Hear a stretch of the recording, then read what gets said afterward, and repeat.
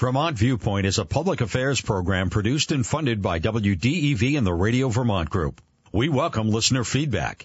Email your comments to vtviewpoint@radiovermont.com. Good morning and welcome to Vermont Viewpoint. I'm Kevin Ellis, and thanks for joining us today. We're coming to you live from downtown Johnson, Vermont, where we continue our series of listening to the victims of last month's flooding and tell their stories about how they're moving forward. First, we did Montpelier, then we did Barre last week, and today, the town of Johnson in Lamoille County at the confluence of the Lamoille and the Gihon River, a town of more than 3,000 people that suffered huge loss and now looks forward to a long recovery. As we did on our shows in Montpelier and Barre, we're here to listen to the stories of the folks who live here, to understand what happened here and what the town faces. We'll speak with town officials, business owners, and others who face the long recovery ahead. As always, we hope you'll join us with your questions and comments. And as always, you can join us by calling 244-1777, or you can email me at vtviewpoint@radiovermont.com. You can, of course, listen to us live on the radio on AM 550 and our various FM stations online at wdevradio.com and on the free WDEV radio app. So let's set the stage. We're here in Jenna's Cafe. This is the brainchild of a nonprofit organization called Jenna's Promise, and it's a family by the name of Tatro that lost a daughter to drug addiction, and instead of descending into despair, they have created a nonprofit organization that seeks to help those struggling with addiction. It includes a recovery residence. It includes a cafe from where I am broadcasting right now, and a whole host of other services going on. We'll talk to Greg Tatro, one of the founders of Jenna's Promise, a little later in the show. A couple of notes. As always, when broadcasting from the field, you'll hear ambient noise. We have Mick at the counter who made my cup of tea and my fabulous everything bagel with egg and Swiss cheese. There's people coming and going. There's going to be some traffic noise, and that's the way we like it. It's the bustle of town life and everyday life. We want it that way so you can experience what the residents of Johnson are experiencing every day, what they've been through. It's a lot, and it's going to be very, very hard going forward, as it is for Barre, Montpelier, and a lot of these other central Vermont towns. We are at the intersection of the Lamoille and Gihon rivers, which overflowed their banks. As many of you know, I'm a Montpelier guy, so I know exactly what happened in downtown Montpelier. I'm less informed about exactly what happened here, so we've got two experts who are going to tell us exactly. Most of the sludge has been pumped out of the Johnson sewage plant, but the work there is really just beginning. As I read in the News and Citizen, every single electrical panel lining the walls has to be propped open and dried or replaced. That plant was basically destroyed. Power was lost. Crews had little choice but to continue releasing untreated wastewater into the river, estimating the rate of the release to be about 80,000 to 100 gallons a day. At least I read that. I'm looking across the table at the emergency manager who's nodding. So there's a lot going on here, and we're going to get to it right after this first break. We're going to come back with Beth Foy, who's the chair of the Select Board in Johnson, and Erik Bailey, who is the village manager and during the flood was the emergency management coordinator. We'll be coming right back. Remember, it's Vermont Viewpoint. I'm your host, Kevin Ellis, and you're listening to WDEV. I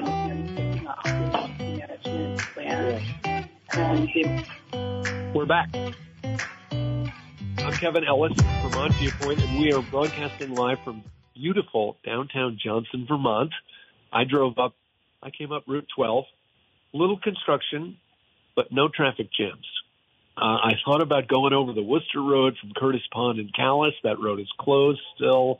There are all sorts of roads. I live in East Montpelier, and all sorts of roads are closed, but I got here on a clean shot. We are joined by Beth Foy, the chair of the Select Board in Johnson, and Erik Bailey, who is the village manager. Those of you in Barrie or Montpelier are used to having a city manager, and I'm going to say that Erik Bailey is kind of the same as those guys. So he knows exactly what's going on with the guts of this community. But Beth Foy and Erik Bailey, welcome to the show. Thank you very much. So, Beth Foy, let's go back a month. What exactly happened here? Mm-hmm. Do you want me to hold this? No. Well, I'll start with the day of. So we had been receiving warnings. We knew that we were going into flood warnings, and we have an emergency management team that's headed up by Evan Patch, who is our emergency management director. And Erik and I are both on the emergency management team. Erik is the coordinator, me as the information officer. And Evan started making phone calls, letting us know that we were in a warning situation. We were expected to flood. The flooding could be pretty significant. We didn't understand fully what that meant at the time. And we ended up calling an emergency select board meeting the afternoon of Monday the 10th at 4:30. And we all got in a room, decided to declare an emergency, and then the fun began. So that evening, Erik ended up packing a bag and staying overnight in the municipal building. Erik Bailey, the village manager, and Evan and I also stayed and planned to spend the night at the municipal building, just working through the flooding event. At the time, we expected it to peak at 11 p.m. Overnight, we quickly found that the peak was rescheduled for 2 a.m., and that was not the peak. The peak ended up being, for the height of the floodwaters, around 7 a.m., I want to say. It was far beyond our original time frame. And height. And height, yeah. So originally I don't have the exact number of the original expectation. They modified the height level to 18 feet. The normal flood level is 13 feet for Johnson. Mm-hmm. And around 11 p.m., they upped the amount to 18 feet to peak at 2 p.m. 2 p.m. rolled around, and we saw that the trend line was still straight up in terms of the rising river levels, and made the call that this is not going to end anytime soon. You know, we have some serious things to consider. So just backing up into the night a little bit, we ended up really starting to close roads. We had our road crew out. Johnson has Johnson has two entities, the town and the village. Village residents are also town residents and village residents, and we have two forms of government, the select board and the village trustees. So those of you listeners who live in Waterbury are familiar with this split in municipal government. Yes. Yeah. So our emergency management board is made up of both entities. Got it. Our town crew, anyway, was going through rounds and making sure that they knew how our roadways were faring during the rain and also flooding. And the rain itself did end up closing a number of roads. So we started our road closures between 9 and 10 o'clock Monday night. In terms of back roads, mostly. It mostly wasn't the main corridors.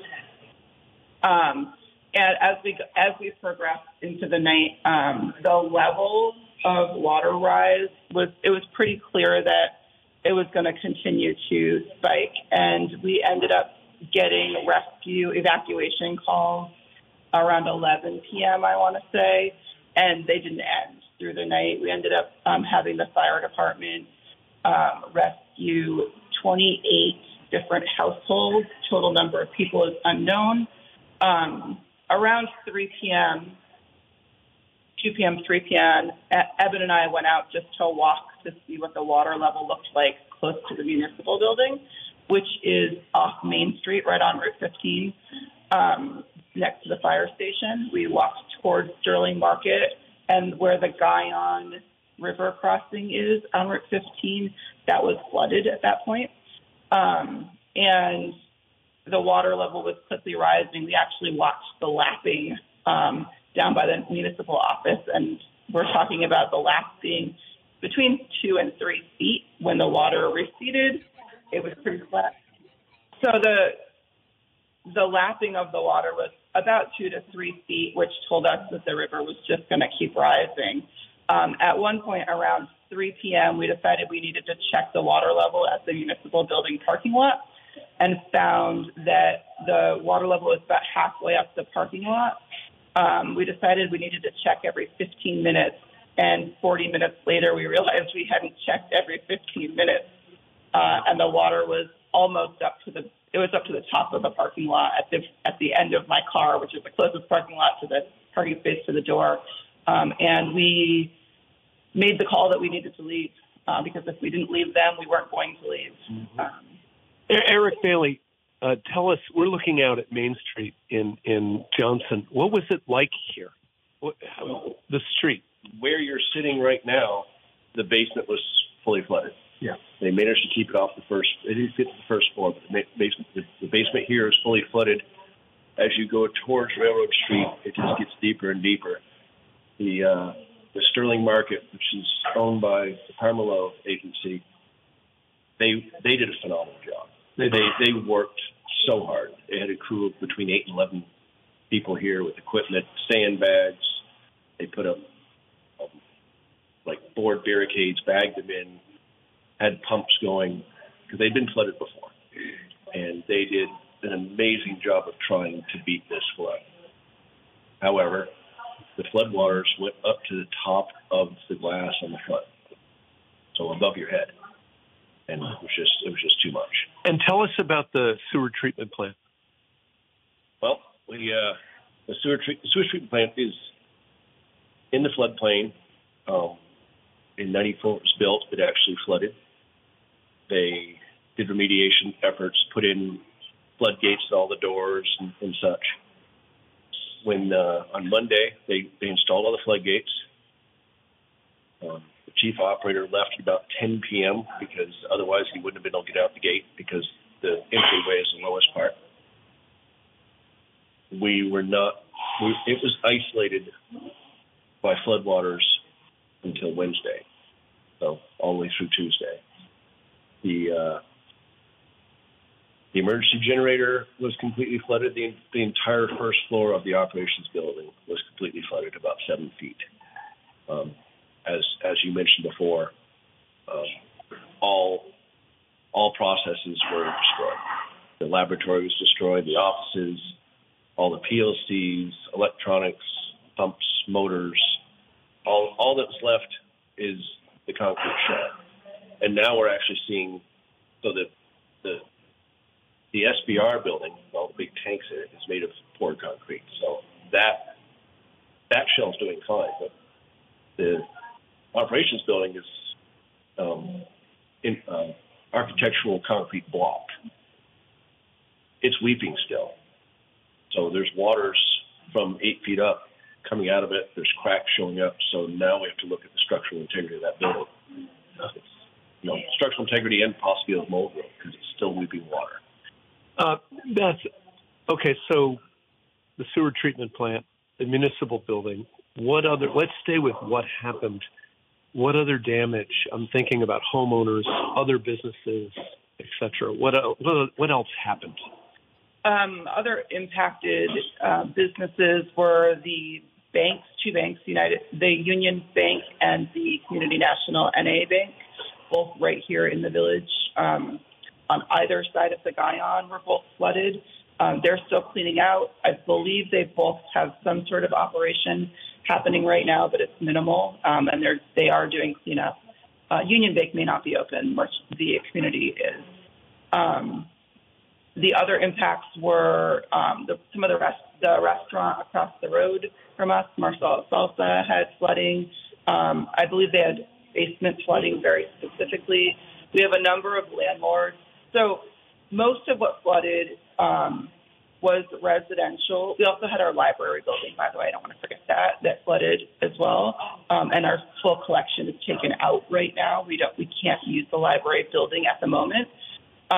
Is that because of moisture levels in the air, or is it because it was flooded and it still got mud in it? It flooded. The library building is normally flooding during big flood events in the basement, but this time it made it to the first floor, so they did have to tear out flooring and cabinets and remove collections. When I think of Johnson, I think of Johnson Woolen Mill, and I think of the Studio Center. And how did they do? They're up on higher ground?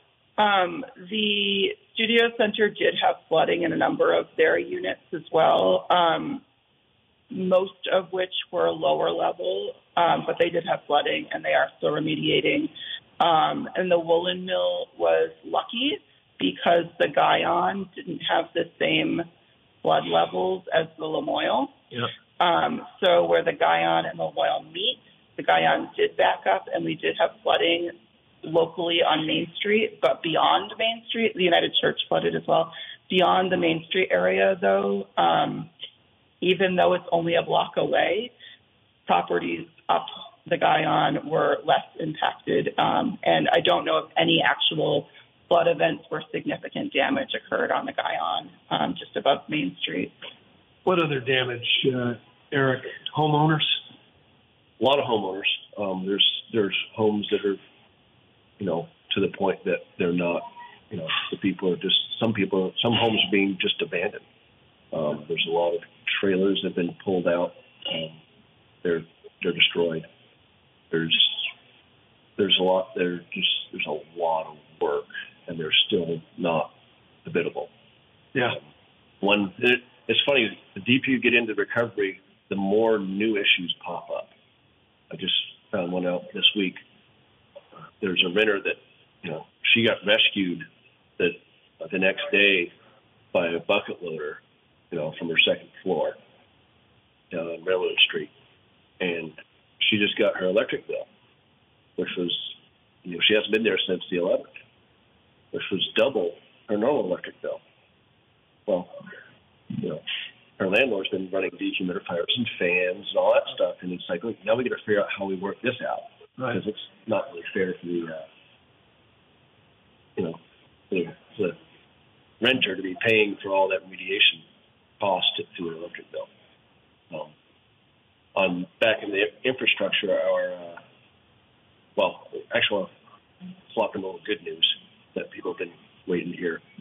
As of last Wednesday, our wastewater treatment plant, in a cobbled together temporary basis, is back into full treatment. It is. Through the heroic efforts of the wastewater staff and contractors putting in, countless hours, really, and working against a tough supply chain, they got, temporary PLCs, motors, controllers, all that stuff hot-wired safely, but, not through the normal channels. And the facility is running it. It's producing a very, very clear effluent. I'm actually amazed at how beautiful the process is under the conditions that it's being operated. Let me reintroduce my guest. I'm Kevin Ellis. It's Vermont Viewpoint, and we're talking to Beth Foy, the chair of the Select Board in Johnson, and Erik Bailey, the village manager. A question for both of you. Okay, so the waters have receded. There are cars driving through downtown, but what faces you at municipal government now when things kind of look normal, but it's pretty clear that the infrastructure, the guts of the community still have a long way to go? What do you face every day? I face a lot of people. So there, in all aspects of our community, people are the thing that matters, right? So I talk to a lot of people. I do my rounds in impacted communities, and if I see people outside, I'll stop and talk to them and ask what they're impacting, how the flood is impacting them, and if they need help, like how can I help direct you in the place that you can get the help you need. So I think from a community standpoint, we can and should continue to support all things debris removal. It's a big, understated effort. It took about half of our volunteer organization time in terms of the government volunteer to get debris removal out of homes so that it was safe. And by the way, it's still not safe for many homeowners at this point. And we just need to help direct people to the places where they can get help, in my view, and be compassionate when emotions are high, because emotions are going to be high. The process for getting assistance is frustrating, it's confusing, and the first time you try is never going to get you what you need. Ultimately, you have to keep trying. And when I say that, I'm referring to FEMA very specifically, but I'm also referring to the other support services, such as our Lamoille County health services, whether it be health and well-being services. We have a lot of people out there that are trying to assist with places to live, food to eat, clothing, other supplies that you need to rebuild your life. FEMA assistance, when you apply the first time and you get a denial or you get a check, you can appeal and should appeal, because appealing ultimately typically results in more. It's confusing and complicated. So I think that the best thing we can do is beat the drum of communication for the people in our community. Yeah, this is what the governor is saying all the time, which is call 211, because even if you're not damaged, it gives FEMA a record of what happened. Erik, I have a question about FEMA. You have FEMA training, et cetera.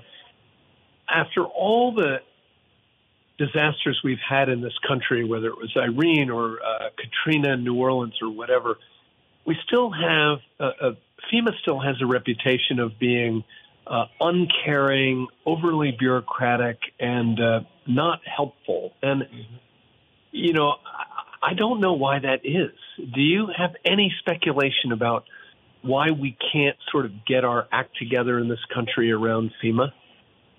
That's a loaded question. That's a loaded question with all sorts of politics, but regardless of, like, it's not about Republican or Democrat. It's about whether it was Katrina, George Bush was president, Obama was president for several disasters. We just can't seem to get our FEMA act together, and I frankly don't know why.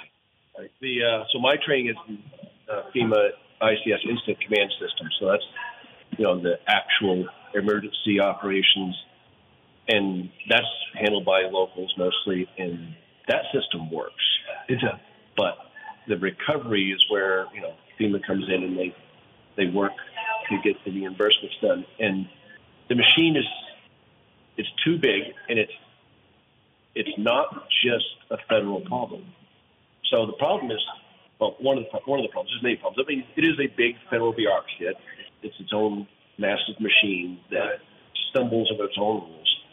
But it also is the joint between the federal agency and the state. So that you apply for this money, and FEMA approves it or approves part of it, and they send that money to the state.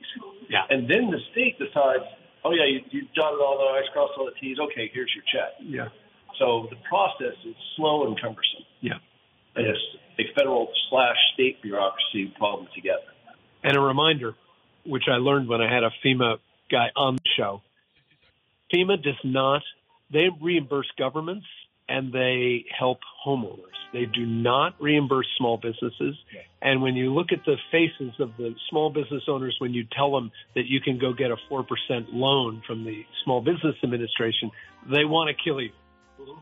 And I know you're experiencing that, right, Beth? You're nodding. Oh, that is very true. Yeah, and landlords fall into this gap that is even wider than small businesses. So, yeah, it is a problem.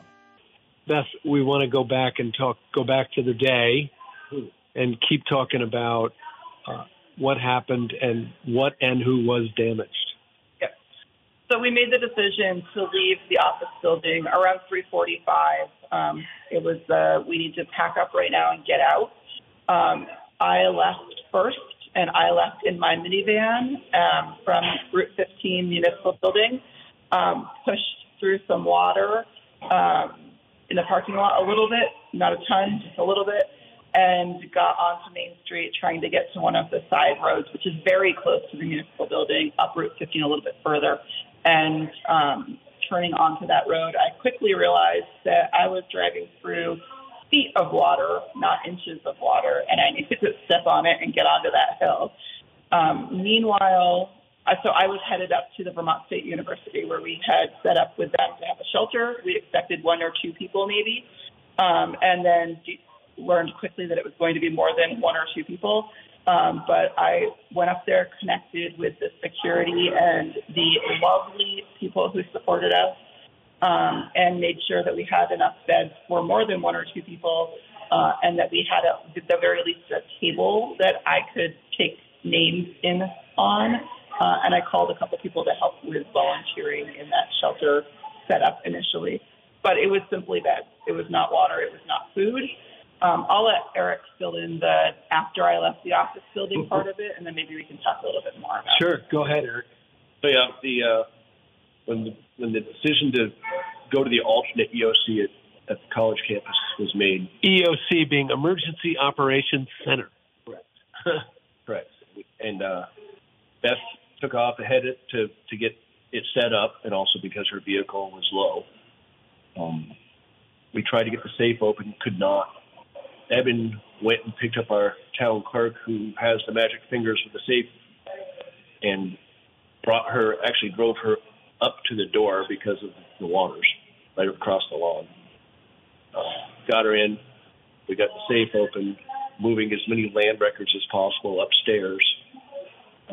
Same time, I was grabbing any radios, office supplies, stuff that we needed at the EOC, and thankfully put the main server up on a table that was sitting on the floor. And as they were finishing with land records, Evan told me to leave. And about the third time I listened to him, because I was grabbing our 5-gallon jugs of water. We had no idea what we were going to need, so I was just grabbing all of it. Yeah. And I finally left. Waited. Luckily, I was wearing 18-inch rubber boots. Waited in my truck. As Beth said, drove through some water in the parking lot. But by the time, this is half an hour after you left. And within half an hour after she left, I hit the same small section of Route 15 going to Gould Hill, which is, like you said, is probably 60 yards. And in a fairly tall 4-wheel drive truck, I was pushing over 3 feet of water. Wow. And it was high enough that I was worried that I was going to be stepping out and saying goodbye to my truck and wading to the edge. Yeah. So there was flow, but it wasn't enough that I couldn't wade. Yeah, but sure. Luckily, the truck didn't die. As soon as I got on the dry ground on Gould Hill, I called Evan and told him, "You need to leave now." Yeah. And they did, and we all made it up there. But it was rather tense. But to double up on what Beth said, the college was phenomenal. Not only did they provide the shelter and the beds, they set us up with a perfect room for an alternate EOC, and their facilities and security crews were constantly checking, is there anything you need? What can we get you? What can we do for you? It was phenomenal. You mentioned earlier in the show that the water treatment plant is in the floodplain, and it's operational now. But what's the future for that building? That is a great question. So it's operational asterisk. It does work, but it's not. It's working under temporary baling twine operations. That's a great question. It all comes down to what FEMA calls the BCA, which is opposite of what business calls it. They call it the benefit cost analysis versus the cost benefit analysis. And what mitigation monies are available. They have an idea of maybe building a castle wall around it. think that'll work because of the gate. The possibility of going up a story. Well, the problem with that, there's numerous problems with that, but the new problem with that is we're not sure of the structural integrity of that building now with the blocks being full of water and numerous cracks showing up. And then the best but most expensive option would be to move it uphill, put a pump station, basically at the top of that drive, returning that whole area to floodplain and putting the wastewater plant on a property across the road and rebuilding the entire plant. That's a 3 to 4 year option. How much does that cost? Initial engineering estimate, which they didn't have the information from the Rivers folks that we need to actually move the pump station from being right where the wastewater plant is to up by Route 15, was $27 million.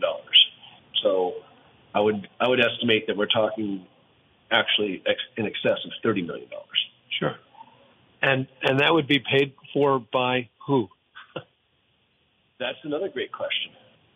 As it stands now, the FEMA recovery efforts, it's a 75% FEMA contribution for the classification of both Johnson governments. It's a 12.5% state match. And then, of course, the remediation monies are handled differently. Sometimes those are up to 100%. It's a very complicated thing, and it's also a matter of us continuing to talk to the right people about maybe getting more. I mean, once the people at the state have the hard numbers on the size of this emergency as far as government damage, which I've heard both 112 and 114 million is the threshold. Then the government has the ability to ask the president to go to a 90% share versus 75%. The president doesn't have to. And we're also very concerned that we're no longer the news cycle that Maui is. Yeah. So we're not sure where that's gonna fall. Well, there's this $12 billion appropriation that's making its way through Congress that Peter Welch has been talking about, which would cover Maui and Vermont, and not to mention others. I guess now what we're asking is, we got a listener call. They asked about the Scribner covered bridge. Beth? I'm not sure what the exact question was, but the Scribner How did it do? The Scribner covered bridge is on the Guyon up Route 100C, off our side road up on Route 100C, and it fared well. As a matter of fact, it had a lovely moat around it. Wow. So it flooded around the bridge. The bridge itself is fine in terms of no damage from this flood event anyway. And Scribner Bridge is on our before the flood event, we had an ongoing effort, engineering studies and the like on Scribner Bridge, and we'll continue to pick that up as soon as we have capacity to do so. We were talking about your grocery store, the Sterling Market, and we noticed this in Montpelier too, where the bookstore flooded and the home goods store flooded, but Shaw's did not. And we all kind of looked at each other and said, thank goodness that the grocery store survived, because if you lose your food source, it's a real problem. Did you lose Sterling Market at all? Oh, Sterling Market was completely inundated. It's been gutted. The whole building is, all the walls are ripped out, all the flooring's ripped out, and they're trying to put the building back together. The secondhand information is that AG does want to, come back. We are all hoping, begging, praying that is true, because it's absolutely key to this community. It's not just ours, actually. There's a WCAX article a week or two ago about how much it affects communities like Belvedere. It's, that now they're driving all the way to Morrisville. Yeah. So, in Jeffersonville. Yeah. So it's not just us. It affects this community greatly, but it affects a lot of the surrounding rural areas as well. Yeah. In order to rebuild there, the water line was just below the height of the door. So if you walk by, you can actually see on the glass the water line. So it was significant. And the rebuilding isn't going to be easy. That is a location that continues to flood. And while there seems to be interest in rebuilding there, from both the owner and also the market, from what I gather, and this is third hand, not direct, that I think even if that is the case, there will have to be significant mitigation. That being said, the market is really critical to our community, not simply in terms of basic need and food source, but also it's a community gathering place. That plaza in particular is where you see your neighbor. And while we have community on our residential streets because people are helping with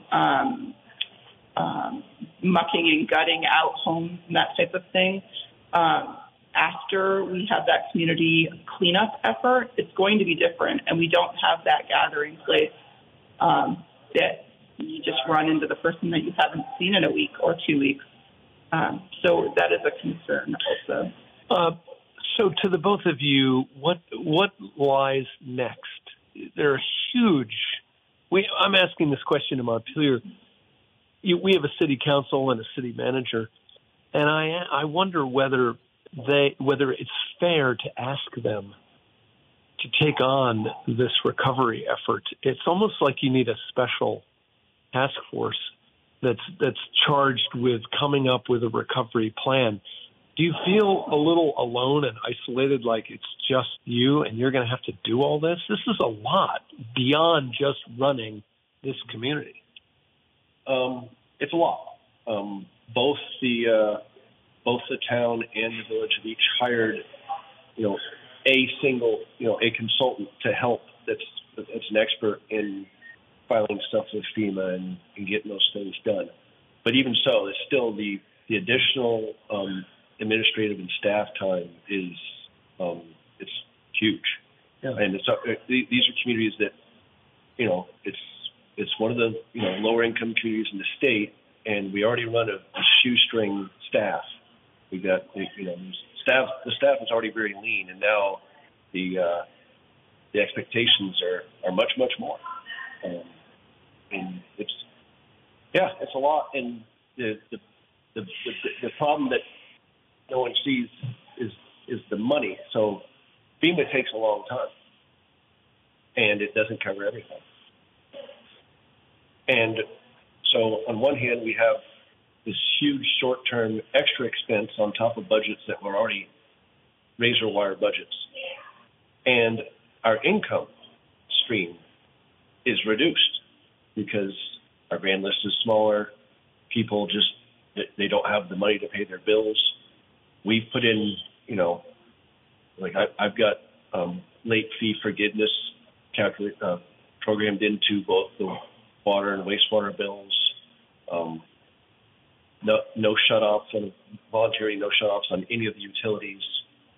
We have an extra 30 days to pay property taxes before there's any penalty. So all those things are trying to help our people who have been impacted, but they're also, making it more difficult on top of the extra expenses to actually keep the government afloat. The other thing I want to just add to that is that, and I very much support what Erik is saying, and that impacts our staff directly. And then there's a whole other level, which is the people who volunteer and our appointed government, which I fall into. But I'm not just talking about me. I'm talking about our justices of the peace and our boards, obviously. But then we also have other community members who are either appointed to a position or they just volunteer their time out of the kindness of their heart. Those people are few and far between, and they're very dedicated to our community. This is a huge burden when it comes to things of that nature. A good example of that is our select board was meeting twice a month, and we've moved that to 4 times a month. We're meeting every Monday, and that's just the time that we're meeting in a board meeting. We're also doing work outside of those meetings constantly. I know that myself and a couple of other board members in the select board and also on the trustees, we step away from our lives to put effort into these types of, we're going to have to, by the way, to put effort into recovery and what it's going to mean and what we need to do right now, because there's a lot we need to do in any given moment. Something new changes, and we need to have an approval to buy something or hire someone, or what are we going to do about the municipal building? We don't have an open office right now. So there are a lot of aspects of all of this. And I actually was asked by one of the state Senate committees just yesterday what it means to local government in small communities where we don't have, it's not a city government. And I said, we need the state's help with this. We're going to need help with project management. We're going to need help with coordinating some of these bigger efforts that we simply can't handle in terms of people hours. Erik, there's going to be a debate about dredging rivers. Mm-hmm. The other side of that coin is we have to let the river go where it's going to go, mm-hmm. and we've got to mitigate existing buildings. And when we build new affordable housing, for instance, it's got to be built higher. Where are you on that?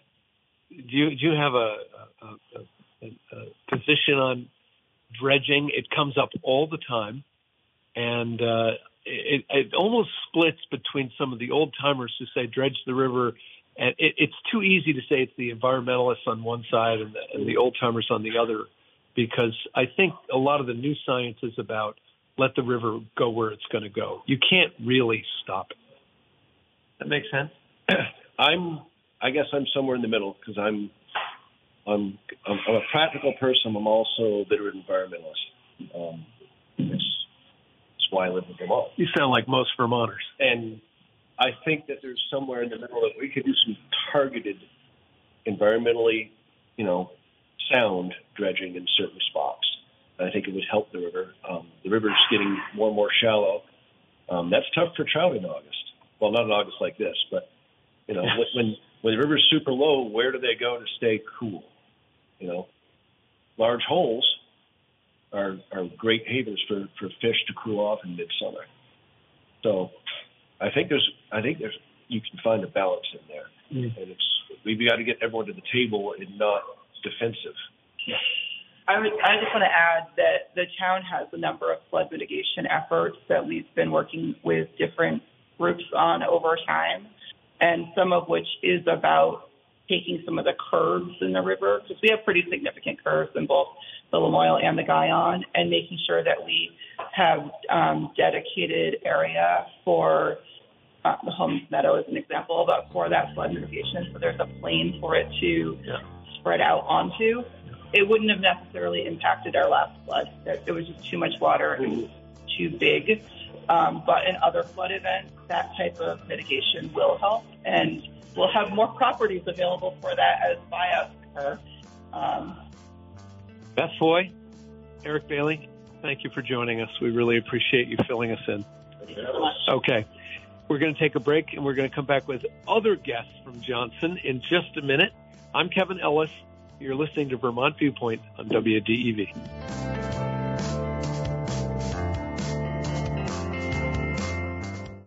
Did you know that Radio Vermont Group Digital Services can create videos including drone footage? We've even won awards for our videos. If you'd like to learn more and see examples of our work, go to rvgdigital.com.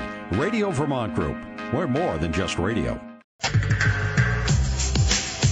We are back.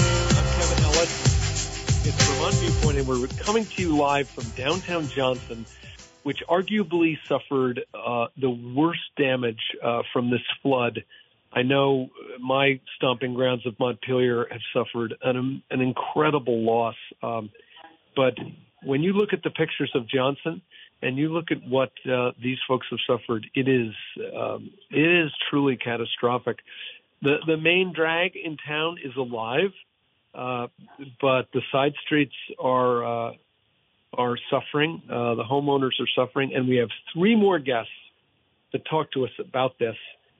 We're joined by Geoff Butler, the executive director of the Johnson Health Center, Joie LeHoiller, who's the local farmer who suffered immensely from the flood, and we've got Greg Tatro, who is the founder of Jenna's Promise, where we're coming to you from. We're coming to you from Jenna's Coffee House, and I'll get this wrong, but it is Jenna's Promise is the nonprofit that Greg's family set up in memory of their daughter who they lost to drug addiction. And they just had a big open house this last Saturday, which we missed, should have been here. And you've got all sorts of other events coming up. So, Greg, let's start with you. We're sitting in your coffee shop. You're really just a guy on a backhoe, right? Well, I guess. Don't run the excavator as much as I used to or I would like to, honestly, anymore. But that's where I started, shaking hay, running a rake and hand shovel. And I've been there 41 years now. So beginning to wonder if my time isn't past, but I'll give it another year or two. Where were you on that Monday when the flood came? Right here, watching the water come up the steps here at the cafe. Geoff and I were down to the medical center about 2 o'clock in the morning, moving stuff around. We thought we had it covered, but we were wrong, obviously. And what are you doing today? It's 4 weeks later, and this is a long road ahead, right? Yeah, it is. It's basically 4 or 5 weeks of our life has been diverted in a way, and trying to get things fixed up, get things organized. A lot of our teams working with FEMA and other ways to raise funding. So it definitely took about 4 or 5 weeks of our life and just kind of shook it up. And so everything that we had planned on doing now is flood oriented. That work's still waiting for us when we're ready, but we're going to be okay. Joie LeHoiller, tell us about your farm and what happened to you when it flooded. So we own the Footlook Farm on Route 15 in Johnson. Tony's been farming now for over 25 years. We do about 35 acres of certified organic vegetables. We have a farm stand, and we wholesale Fuji Fruit Organic Co-op. The flood that came in within 8 hours, it took 75% of our crops. It took 50 years worth of infrastructure, including 13 tractors and a barn full of everything we need to run our business. Are you on the LeMoyle River? Yes, we are. Okay. I'm having trouble processing exactly what you just said. You just said 15 tractors. Mm-hmm. What does that mean for you? You're a month into this, and now you've got to look ahead and balance a checkbook. What does that mean for you? So the tractors, our community, the water was on all of those tractors. But we have some family members that came in 2 days later, drained all of them, re-put back in oil and fluids, and got them back up and running. However, anything that's been flooded is not going to run properly. So we spent the last month, changing starters and continuing to work on them and order parts. And we're not balancing a checkbook right now. We are living day to day, making sure that we just take every step we can to get back to some sort of business that we can run. We did receive funds from our community, and that has given us almost like a line of credit to be able to continue. We're still paying. We did lay off some employees, but we do still have some employees that we're able to pay to help us clean up and to just sort of get any crops that we have left grown and weeded and eventually picked so that we have something to sell this winter. I know there's an issue around crop. I have Dog River Farm down in Berlin next to me who grows for Whole Foods. There's an issue around crop contamination and what USDA and the state will let you sell, what's contaminated, what's not. Can you take listeners through that process for you? So it's very complicated. Yeah. So I trying to bring you from A to Z on that process is you don't have enough time. Yeah. However, one big general rule is if that vegetable was in the floodwater, it cannot be sold or eaten. So that's why we lost at least 75%. But we do have we have levels of fields. So we did, our winter squash was up on an upper level. We have beets that were on a higher level ground. We don't plant turnips or rutabagas until after the flood. We had UVM come out and do soil tests independently on their own, and then we did our own soil samples and sent them in. So far we've had 2 soil samples that have come back that are very positive for being able to replant. There were no high levels of heavy metals, which is the big thing. So I know that's not bringing you through all of it, but that is the rule right now, is we have gotten the go-ahead to go ahead and replant what we can. However, we have a very short growing season here, so there isn't much that we can do. But there are a few things, and we're going to do whatever we can with the equipment we have and with the people that we have. Geoff Butler, you run the health center in town. Yeah. What's the health of this community like, both mental and physical? We are seeing a lot of walk-ins up at, we've kind of pivoted. We're housed up at Jenna's house right now at 117 St. John's. We've had more walk-ins the last month than we've had in quite a little bit here. But we are able to continue to offer help, and we're pivoting. So the health center is closed? And did you lose equipment? Yes, we lost all of our equipment. If you can imagine what would be in your primary care office, it was ruined in this flood. Okay, so Greg Tatro, you've lost the health center, you've lost your grocery store, you've lost some of your farming, so there's your food system. Where do you start? Well, you just start by getting to work, and we're going to rebuild. These folks are resilient. I know that Joey and Tony that own the farm, they're some of the hardest working people you'll ever see. They'll get through it. But they could use a little help. If there's somebody out there that knows some funding for farms, maybe they could reach out to the Footbrook farm and help out some. Or I don't know what kind of other help they need, but I know that it's a real kick in the pants, that's for sure. But we'll get it. It's just going to take time, determination, and you can't give up. There was a time with the health center. We just got that up and going because Don and I own that. And Jeff and Carolyn use it, lease it, and we just got it up and going in November. And we had it, it was a lot of work. And you go down there and look, and it's destroyed, basically, a good portion of it. So, I thought about tearing it down. Go ahead. I thought about tearing it down and throwing it in a dumpster, but the first week or two, I was pretty discouraged. But, we're Vermonters. We'll get up. Our guests are Geoff Butler, who runs the health center here in town. Joie LeHoiller is a farmer, and Greg Tatro is the founder of Jenna's Promise. Greg, could you take us through, I hate to do this because you've done it 1,000 times now, but could you take us through Jenna's Promise, what it is and how it started?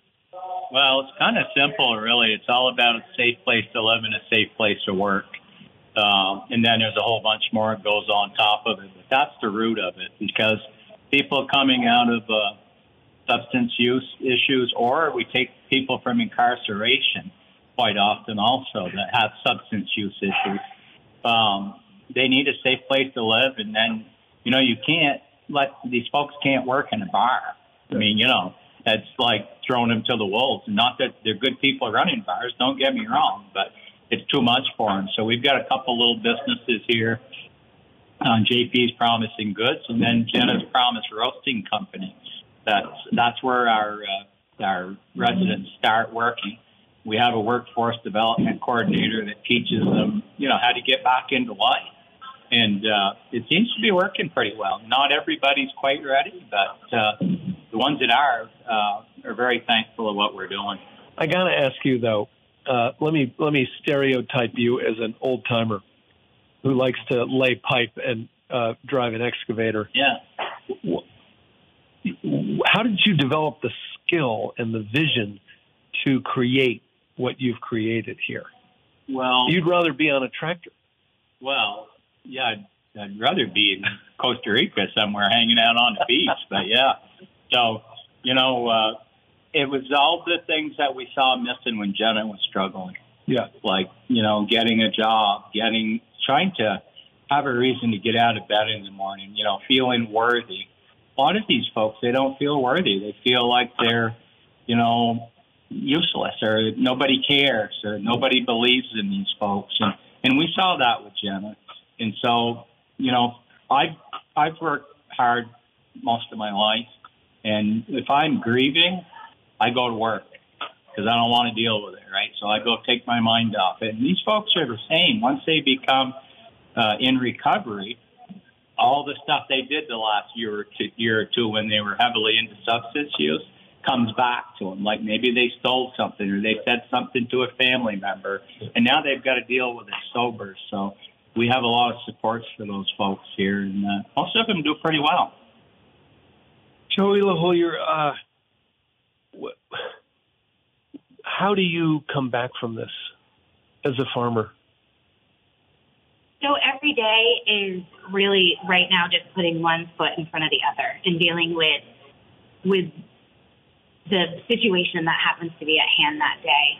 This winter, Tony and I will definitely sit down and do some planning to try to be less dependent on taking out lines of credit.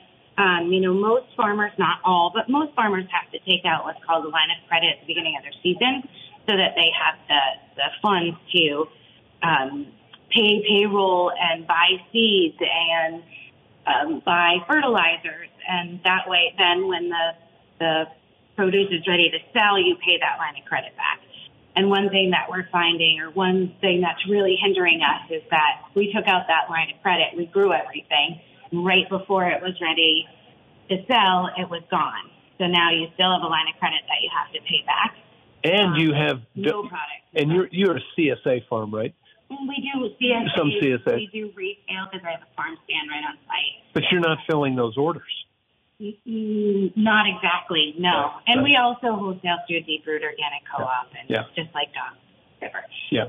So we are doing the best we can, but that has to be paid back. So one thing I want to look forward to is how do we extend our season at the farm stand or through CSA or however it is, so that we can depend a lot less on that line of credit. Honestly, that's as far ahead as I've really thought at this point, but I'd like to have the farm stand open from Mother's Day to Christmas. And right now it's more end of June to mid-November. Yep. So those are some of the things that we're thinking about, but until I can find ways to purchase equipment, fix equipment, and get back to square one, it's going to be a battle to start next year. We can get through this year because I'm buying in produce from all of our local organic farms, so I can keep the farm stand going. But that's not going to help me pay off debt, and that's where we need to get to. Geoff Butler, you run the health center. Can we talk about mental health for a minute here? You see oftentimes the bleaker side of a community. What's the mental health of this community right now? A lot of people are really struggling right now. I think it's taken a lot of time to kind of process what's happened. The first couple of weeks were kind of everyone was in overdrive, running on adrenaline. Now things are kind of settling in. I do believe that we'll see a bigger uptick in intake. Once we see that, we're preparing for it, and we will be prepared. But your health center is shut down. Our health center is shut down. So how are you operating? We are operating out of a back room at Jenna's house. Actually, Carolyn started back there in Johnston, so we kind of come full circle. We're still able to see people in person. We're also able to utilize telehealth, which is something that we do use quite a bit anyway. So we're able to kind of seamlessly move on. So if someone comes in with a broken leg or a mental health emergency, what are you doing? Oh, a broken leg, we're going to send right over to Copley. Right over to Copley. Yeah. Mental health, we can get that process and intake started right off. We have a great team. Carolyn Butler, my wife, is a fantastic, compassionate provider. We make time for people, and we'll continue to do that. An old buddy of mine is the CEO at Copley, and Joe Wooden. Yep. Yeah, he knows how to run a hospital. He's run a lot of them. So you send him right over to Copley. Oh, broken leg, yeah. Yeah. We're a small clinic. We're not equipped to set a broken leg. Yeah. Copley does a great job over there. So, can I ask everybody? I come from Montpelier, which to a lot of people is the big city, and the governor's there, and they get a lot of attention. The legislature's there. This is different here. It's smaller. It doesn't have the wealth buried in the hills the way Montpelier does. Is there any, I don't want to say resentment from this community to that community, but do you ever get a sense of feeling forgotten by state government, by the Fed, by Congress, the White House, etc., or do you not have time for that? Well, I don't think we just want all communities to do well. We don't have resentment. Johnson, we are who we are. We're out in the sticks some here, but people are trying to help. The government, they can only do so much. Right. FEMA can only do so much, and they have rules. The rules have been in place for decades, and they have to follow those rules. We've had the governor's been through town. Peter Welch has been through town, and I think Bernie might have came around here. I heard. I didn't see him, but they're trying. They do care, and we're doing the best we can. But I always say we got to take care of what's in front of us and not worry about Montpelier or Barrie. They'll take care of themselves, and we'll do our best to do it here. There's something that goes on. I did the show last Wednesday from Barrie, from Nelson's Hardware and on Main Street, and Bob Nelson was there. The place was just flooded and a disaster. They were open the next day by 11 o'clock, selling sump pumps, and you could see it on his face, just as Geoff was saying. You get through that first week of adrenaline, and then you hit a wall, and you got to go home and go to bed for a couple of days. But then that whole staff is back in that hardware store, and they are working like the devil. Joie LeHoiller at the farm, literally tell us, what are you doing today after you leave here? Well, I want those couple days in bed that you were just talking about. I haven't seen that yet. Yeah. But you've hit that wall? Yeah. You have? I have. Yesterday felt really, I was exhausted by 8 o'clock at night. I didn't want to keep my eyes open anymore. Really my job on the farm right now is really keeping our farm stand going. I cannot afford to really pay people to work there, so I really need to do most of those hours myself. But I'm also doing all the human resource things that the farm needs. But my husband gets up every day at 5 a.m., whether it's to answer emails on his phone or just run from one piece of equipment being down to the other, running for parts or trying to call for parts, or, we still have staff, so he's managing them. Like, we just wake up in the morning and run until we are ready for bed. Right. And how long can you keep that up? Well, until it snows. That's what we'll need to do and what we will do. Geoff Butler, you're going to have to pay a house call out to that farm and take care of the mental health of these people. We'll be there. We'll show up when we're needed, for sure. I just can't, you look out at the street here, it's now pouring rain, and things kind of look normal. And it masks, and the same true is in Montpelier and Barrie, it masks the huge expense that's coming for everybody. You can't raise property taxes in this town to pay for all this. Greg, how are you going to deal with this? Well, we're going to keep going. It's kind of a tough situation for a lot of people. I think the folks sitting at this table, we're going to be okay. Yeah. Some of the folks that got flooded had nothing before the flood, and what little they had, they lost in the flood. Those folks are suffering. Yeah. You know, they're living in tents, they living with friends.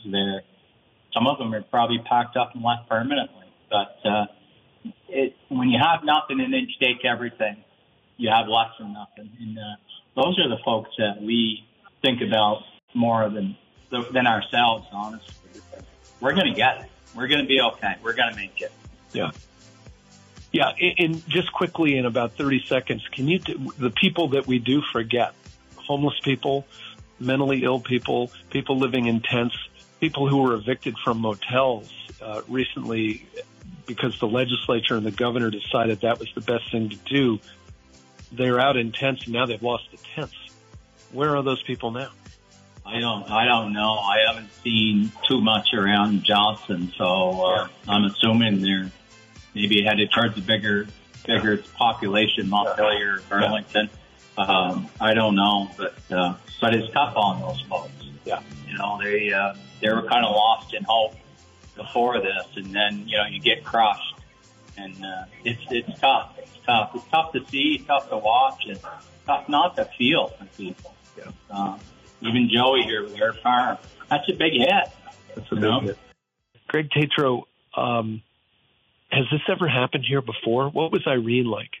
We didn't get hit with Irene too bad here. The last time the water was this high was the flood of 1927, which was historic, honestly. And so we didn't expect to get water in the basement of this coffee shop. It's because it's never happened since then. And Jeff's building down there, we thought, well, maybe we'll get 6 inches or a foot of water in there. And there was 4 feet of water in that building. So it was the worst flood since 1927 for this town. Irene did a lot of damage in other parts of the state, but for this town, I think it's the worst that's been. I wonder if we could talk politics for a second. I had Beth Foy and Erik Bailey on, and they live in a political world more so, I think, Joey, than you do. We seem to be no longer bickering about climate change and some of the other petty political issues that we argue about, because whether climate change is man-made or whether it's this or that or Democrats or Republicans, it kind of doesn't matter when your field of crops is underwater who caused it or who's to blame. And do you agree with that? Yeah, I don't really think that you can bring a political issue into that. I think climate change is definitely going to be a big topic for anything like this that happens. I think that we all need to understand that we can't depend on one flood or another flood or a 50-year, or 100-year, or 500-year. I think that we're seeing that we just can't. We have to always be ready for the next thing that's going to happen. You're right. Climate change, all of these little things that we were talking about don't seem important anymore, and they're not something I'm thinking about at the moment. But when we get to winter and we have more time to think, some of those will come up. And I suppose politically, you know, whichever candidate can address some of these issues in a real way, in a way that can help farmers and people with houses in the floodplain. And, you know, there's no easy answer, and there's no politician that is going to be able to fix it, but somebody that can really try to figure out, like, crop insurance is one thing. You know, we do not have a good crop insurance to buy into. So that, you know, is a great thing for somebody to take on. That would be Senator Welch, who's on the Agriculture Committee in the Senate. And crop insurance, when you say that word, strikes me as just incredibly boring to a non-farmer. However, it is a massive program, a federal program, and if you're cut out of it, it's a big deal for you. Yeah, it's a really big deal. And in the Northeast especially, there's not a program that fits the small diversified farms that are around here. Governor Welch Welch's office, Senator Welch's office, was sent somebody yesterday. His name is Tyler, and he is working on something that might actually make sense. I don't know how far into the process it is, but there are people that are working on it. And I really look forward to something that will really help all farmers. Joey, I had the executive director of NOFA on the show a couple of weeks ago. They do have an emergency program that you can donate to, and they are giving grants to organic farmers. Is that right? Yes, it is. And we have already received a grant from them. And NOFA has been absolutely incredible during this process. They really know their organic farms. They know what they need and know what they need to do to help them. And I am so incredibly grateful for them in this crisis because they really have been amazing. Somebody from NOFA is usually emailing me at least once or twice a week to ask how they can help and what they can do. And that Farmer Emergency Fund, I received that check within 10 days of applying for it. So they've been wonderful and a real resource. Greg Tatro, can you, now it's really raining outside. If anybody has to leave, feel free to do so. I'll call you again an old timer. How's this community different from when you were a kid compared to now? Well, I grew up in Waterville, up over the hill here, but we used to come to Johnson, and we had our own pharmacy back then. You could go in and sit at the pharmacy bar and get a fountain soda for a nickel. Yeah, it was incredible. Yeah, the old grocery stores. These folks that are in here now are doing a great job, but they were just different.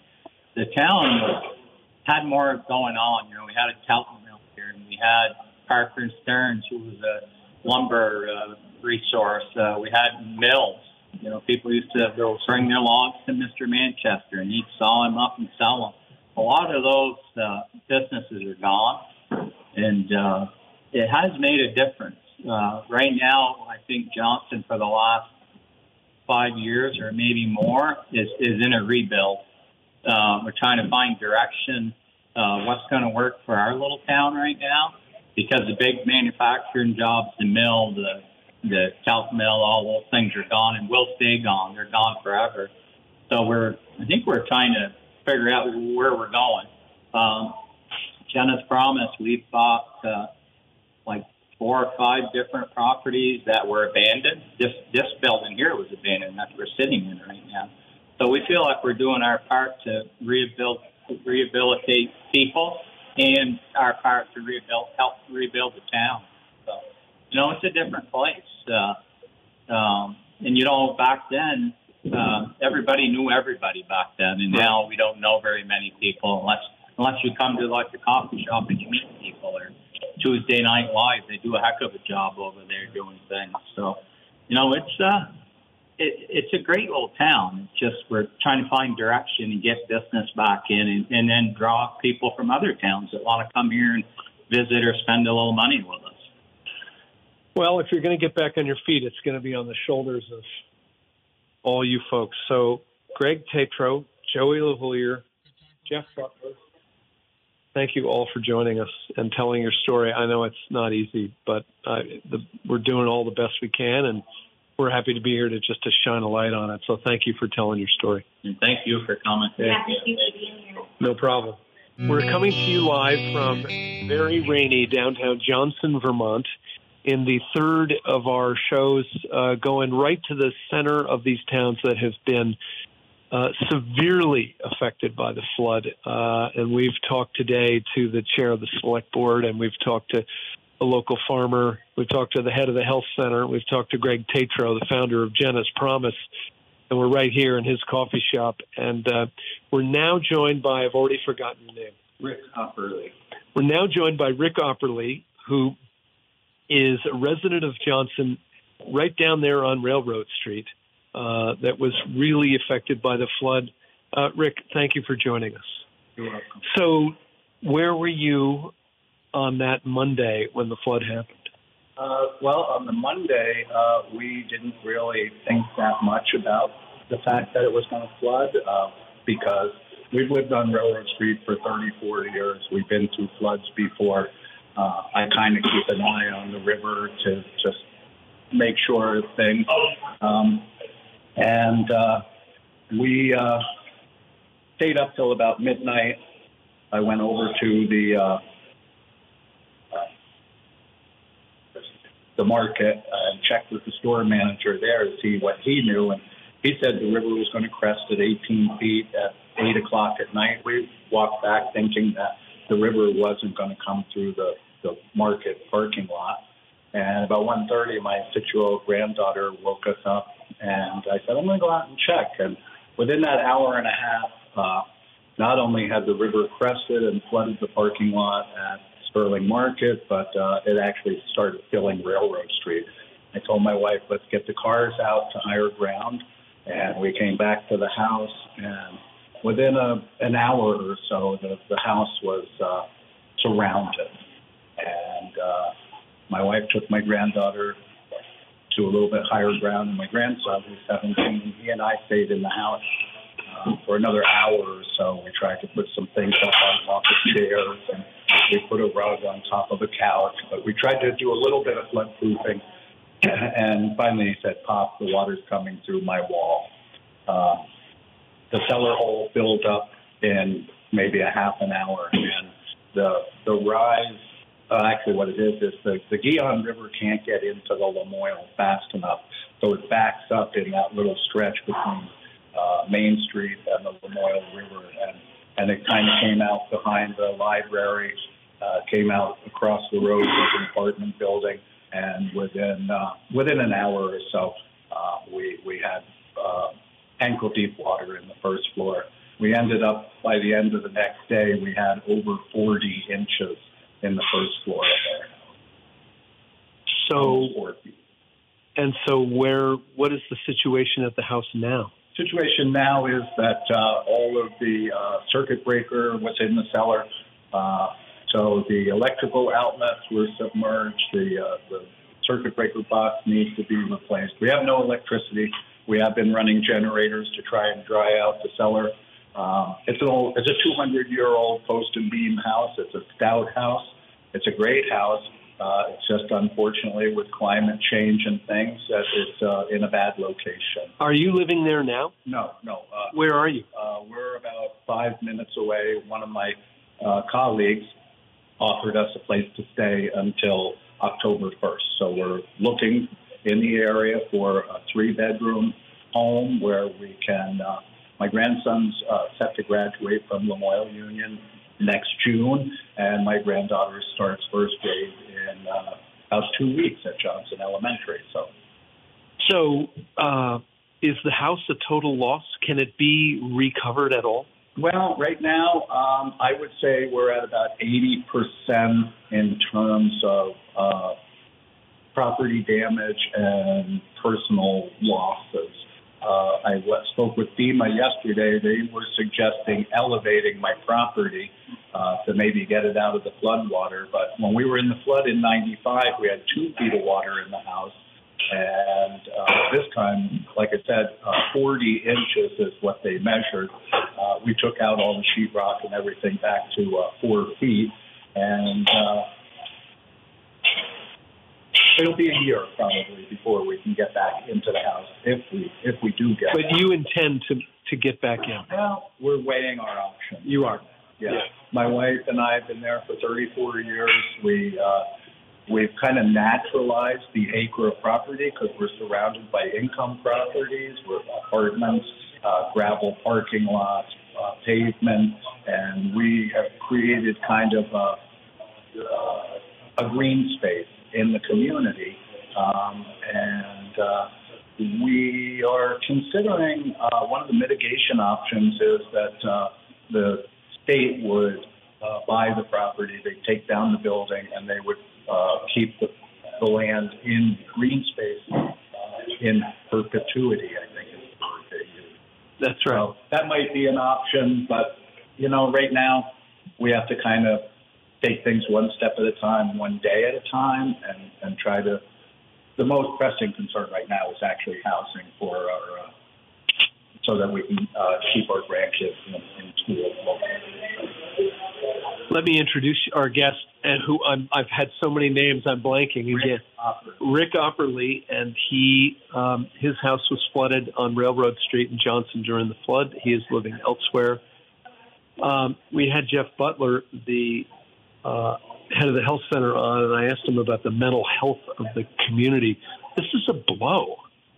I live on fairly high ground in East Montpelier, but I have a lot of friends downtown Montpelier who were really destroyed.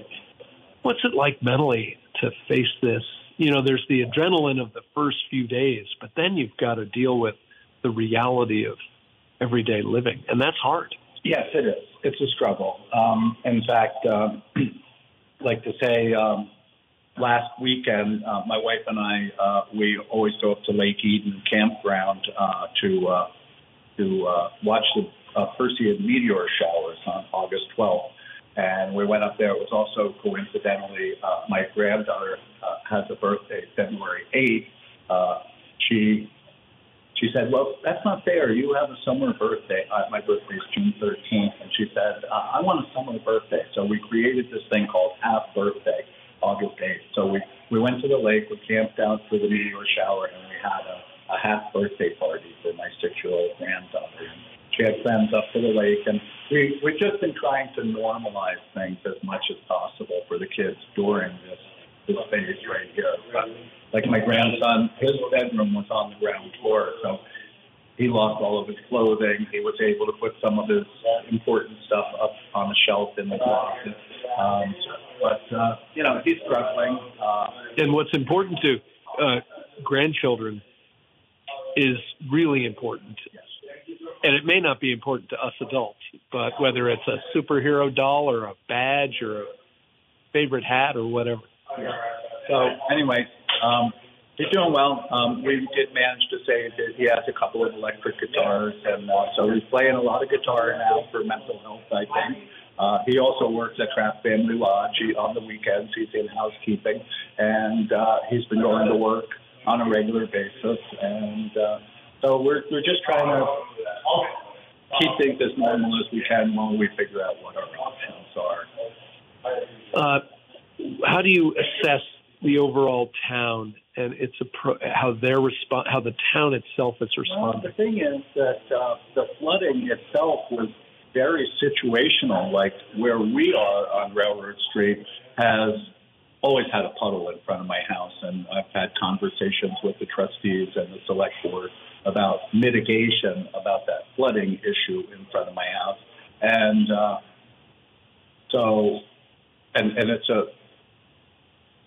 it's an ongoing situation, but it's sort of the low point on the road. As far as like down the road, you can go down the road 10 houses and people were high and dry. It really is kind of a situational thing, but where people were impacted, it was devastating. Yeah. And we realize that other people are much worse off than we are. Overall, the community support after the flood, the initial phase, was amazing. People are still checking in. I have to go to my house today because there's a volunteer group that's going to come and do some sanitizing work in the house. They're going to leave town next week, so we're going to try to connect with that. But overall, it's been amazing, the support of the businesses and the community. What do you think of when you weigh your options for what you're going to do, whether to come back to this house or whether not to? What goes into it? Really way too soon. Way too soon. Yeah, because, every day things could change. We could hear of a house nearby that might really work with our plan to keep the kids in school. I work at the Motorway School. I've been there 23 years. It's a 1 mile commute to work. My friend Floyd Neese used to work there. Yeah, Floyd was our executive director for, I don't know, maybe 7, 8, 9 years, maybe. Yeah. Well, Rick Opperly, you're great to join us. I know these are hard stories to tell, but we really appreciate you helping us get the word out about what's going on here in Johnson. So thanks for joining us. You're welcome. Okay. Thanks for coming to Johnson and getting our story out there. My pleasure. That is our show for today. It is truly a profound experience to come to Johnson and to these towns and to try to tell these stories. And we're going to keep doing it. I'm open to suggestions about what town to visit next. I'm thinking about Hardwick myself. And that is our show for today. My thanks to all of our guests in Johnson and at Jenna's Cafe, Beth Foy, Greg Tatro, and all the others, including Mick at the counter for the tea and the egg sandwich. This show becomes a podcast at WDEVradio.com. And, of course, you can listen live to the show. I'm here Wednesdays and Fridays. You can find me at kevinkellis.com, where you can subscribe to my weekly newsletter called Conflict of Interest. I'll be back Friday from 9 to 11. We're going to talk a bunch of politics locally in Vermont and the federal level. We'll be taking apart and explaining the fourth indictment of former President Trump. And we'll be talking to Secretary of State Sarah Copeland-Hanzas about her latest commentary that's making the rounds and her approach to climate change and resilience. As always, we'll talk politics in Vermont and the nation, my garden, and everything else on my mind and yours. And again, thanks to everybody in Johnson. We are truly honored to have been here. And if you haven't been to the Jenna's Coffee House, you should come. There's a lot going on there. There's a lot going on here. And it's really a place that everybody should visit. Our show is produced by me, engineered and made possible by Greg Titus today and all the folks at WDEV. Thank you so much for joining us. I'm Kevin Ellis, and we'll see you right back here next Wednesday. This Friday on Vermont Viewpoint, live radio on the Friendly Pioneer, WDEV.